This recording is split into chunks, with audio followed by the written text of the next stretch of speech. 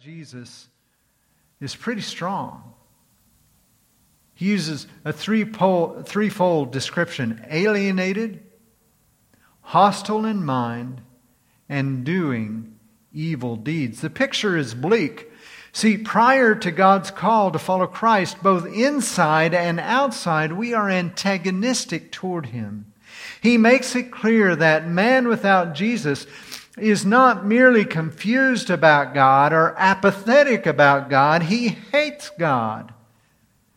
And a man without Jesus will go to all lengths either to deny His existence or His authority in their lives. One or both. So let's look at these three things. We see our condition without God is alienated. I think the best description of this is found in the book of Hebrews, or in the book of Ephesians. Ephesians chapter 2, verse 12. Remember that you were at the same time separated from Christ, alienated from the commonwealth of Israel and the strangers of the covenants of promise, having no hope and without God in the world. Did you hear the severity of what Paul writes? You are estranged, apart, separated, without hope. And then in chapter 4 and verse 18 of Ephesians, he describes them as darkened in their understanding, alienated from the life of God because of the ignorance that is in them due to the hardness of heart. Hard-hearted, leading to ignorance, which leads to alienation from God. Totally separate, totally apart from who God is man's condition without God, alienated. But then we move on, our attitude toward God. First, the condition without God. Now, our attitude toward God without Him is hostile in mind. Another translation might be hating in understanding. There are those who consider themselves spiritual people. You see them all over social media. They consider themselves spiritual people, even some who would fly under the banner of being a Christian. And yet everything screams being hostile in attitude toward God. You see, they like the idea of God, but they hate the God of the Bible.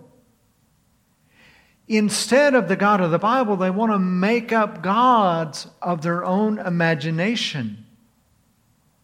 Gods that look a lot like them.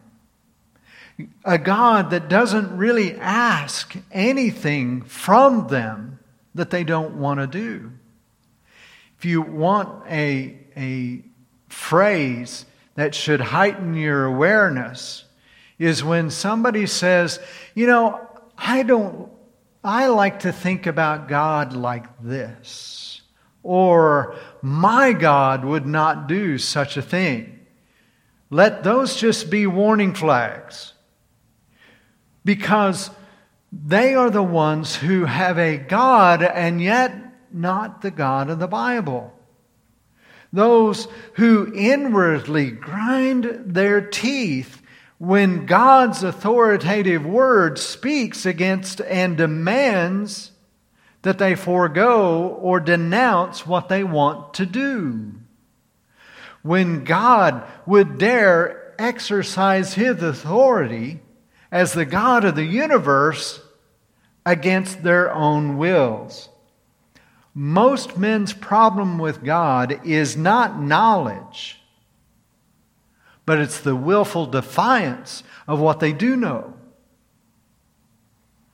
The desire to live according to my own terms, not wanting anyone, even God, to tell me what to do. It's an authority issue. The example that comes to my mind immediately is the Jewish authorities in Jesus' day. What do you know to be true about those Pharisees and Sadducees? The Sanhedrin, what do you know to be true? Well, they were very religious. They lived according to their terms and their interpretation of God's Word. They felt like they had given their lives in spiritual devotion. These guys were well-versed, better versed in the Old Testament than probably any one of us. They were exacting in their obedience in the areas that they wanted to obey. Yet, the telltale sign was when presented with the God of the universe, they hated Him and they killed Him. Jesus dared say, I am your authority, and they hated Him for it.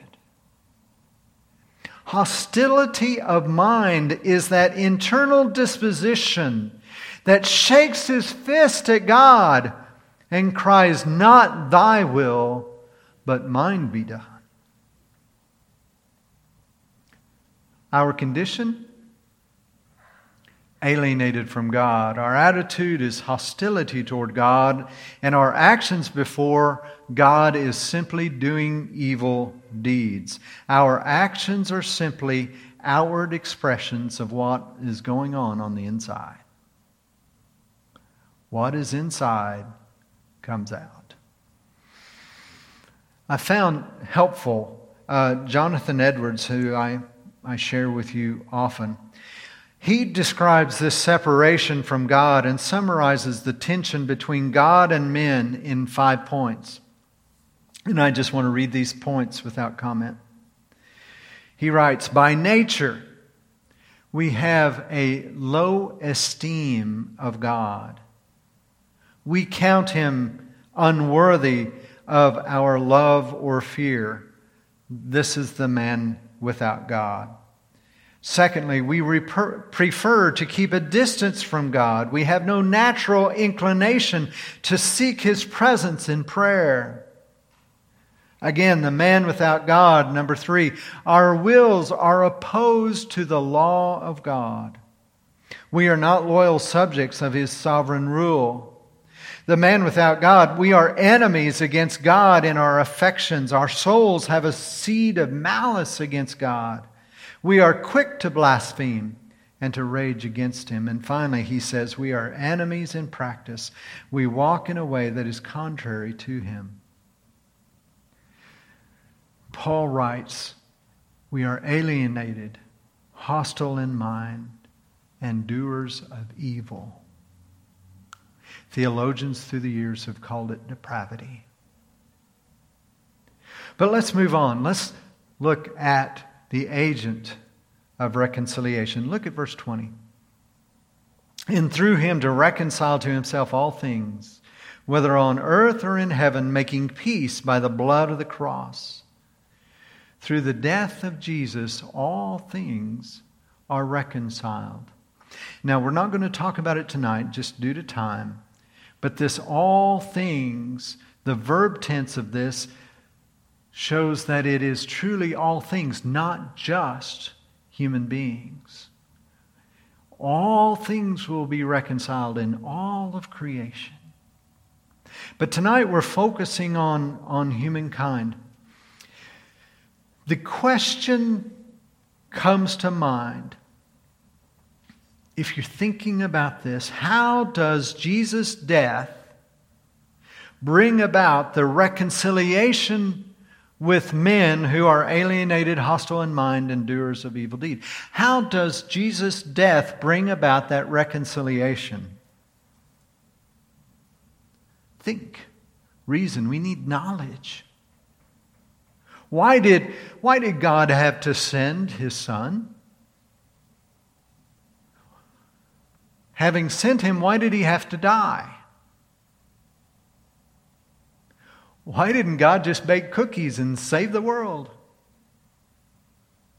Why not? Why couldn't he just do that? What is this whole dying on a cross thing? What difference does that make? How does that reconcile God and man? And how does Jesus' death 2,000 years ago on a bloody cross do anything for me 2,000 years later? How do these things work? If I would ask you this and come down and give you the mic, what would you say? Do you have an answer? We need to. We need to have an answer. The answer is a theological term called penal substitution. Here's what it's about.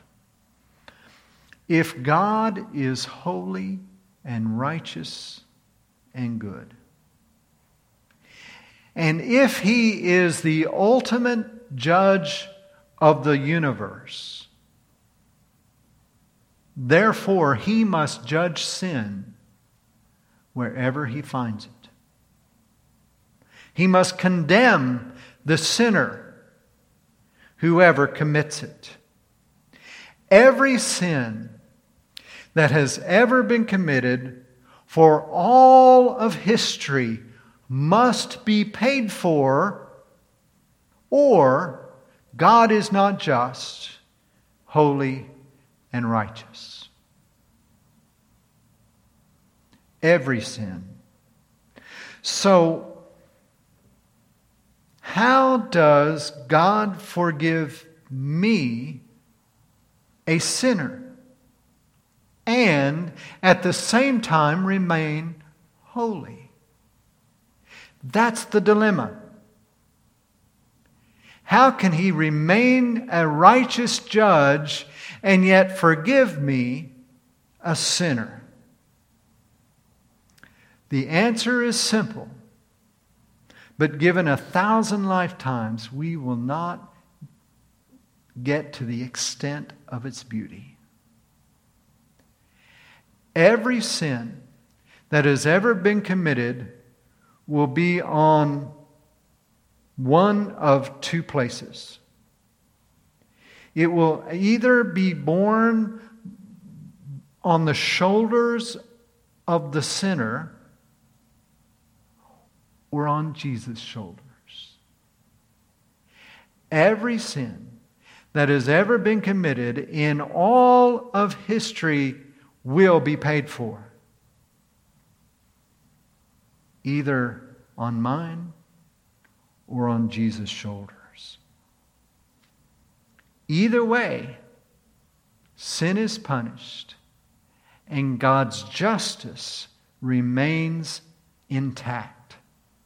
For those of us who have faith that Jesus' death was enough to satisfy God's justice, and that my sin is transferred onto Jesus' shoulders, if I believe that and put my faith and trust in His death alone, I no longer bear the weight of my sin. We cannot overlook this aspect of the cross. God is just, and yet still forgives sinners. If you remove penal substitution from what happened on that day, there is no explanation of why a death 2,000 years ago made any difference at all.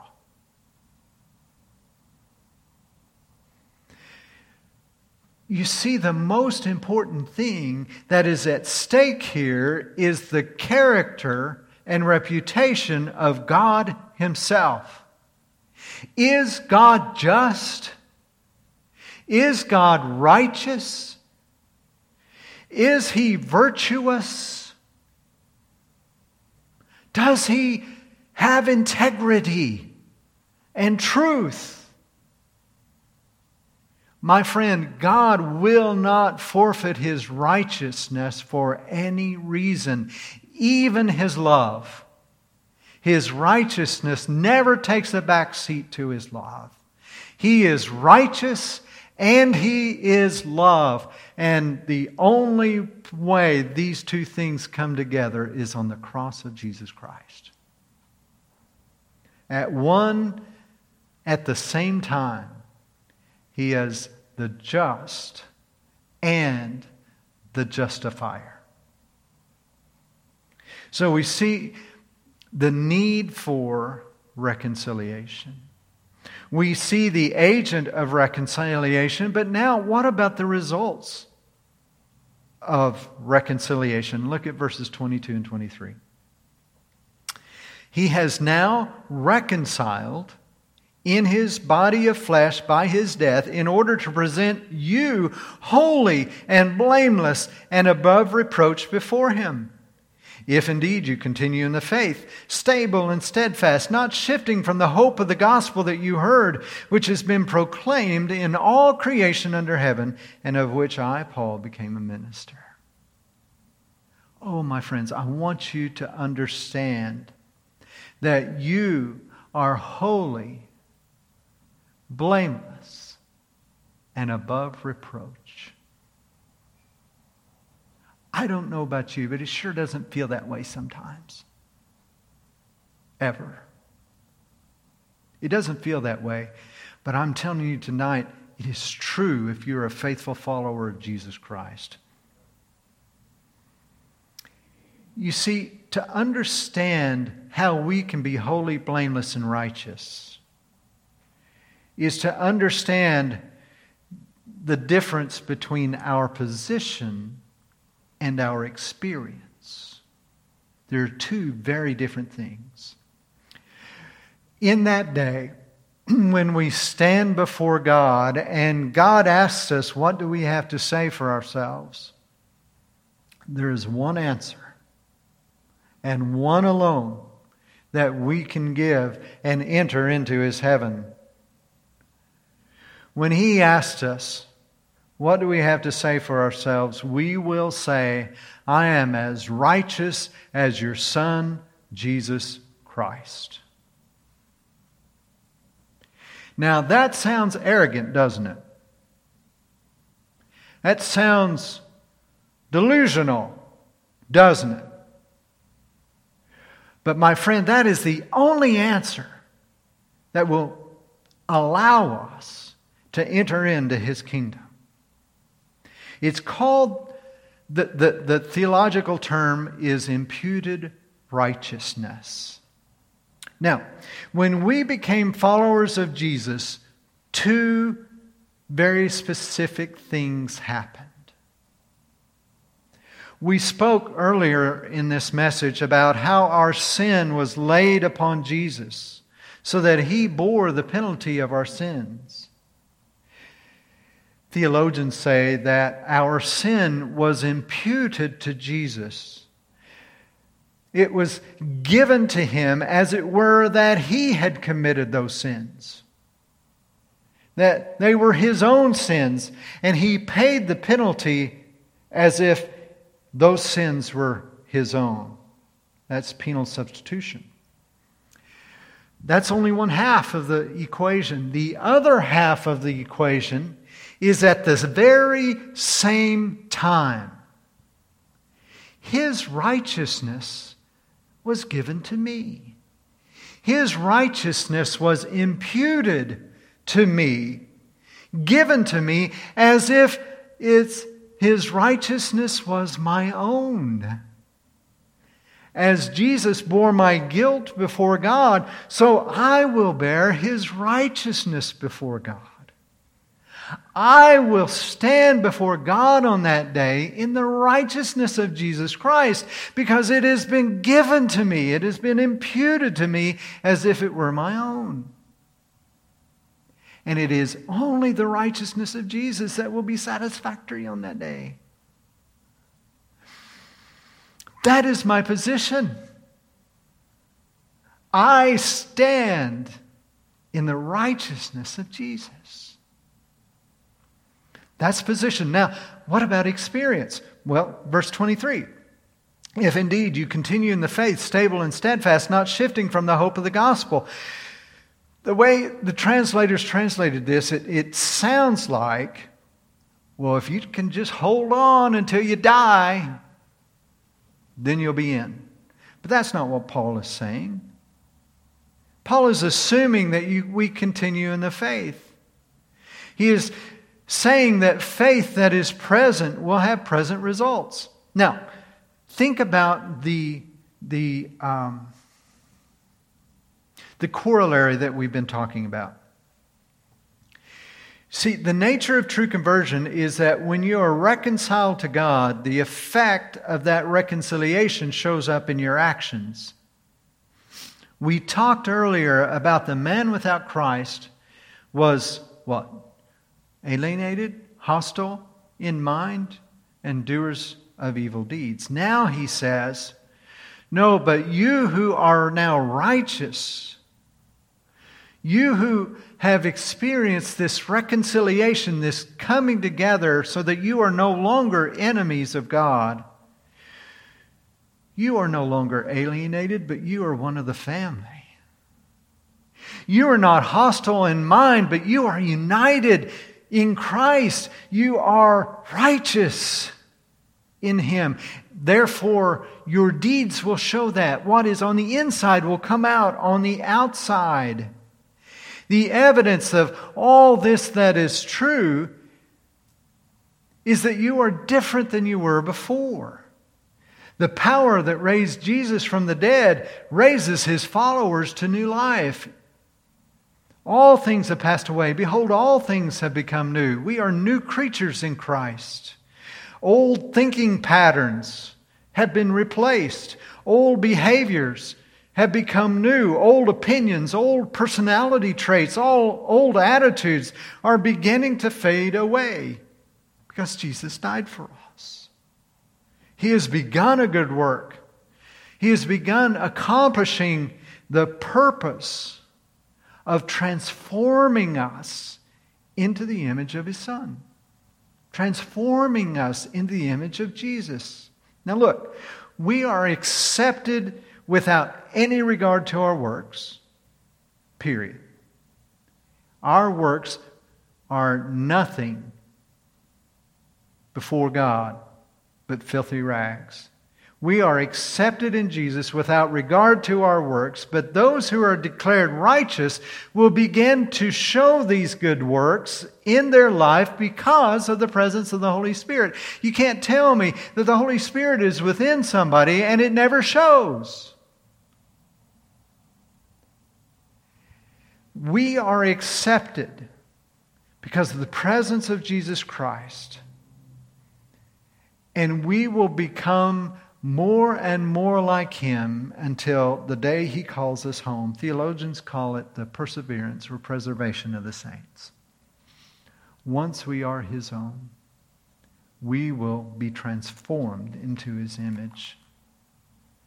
I know this is a lot tonight, but please understand that knowledge and understanding of what has truly occurred in salvation will reap really great benefits to you.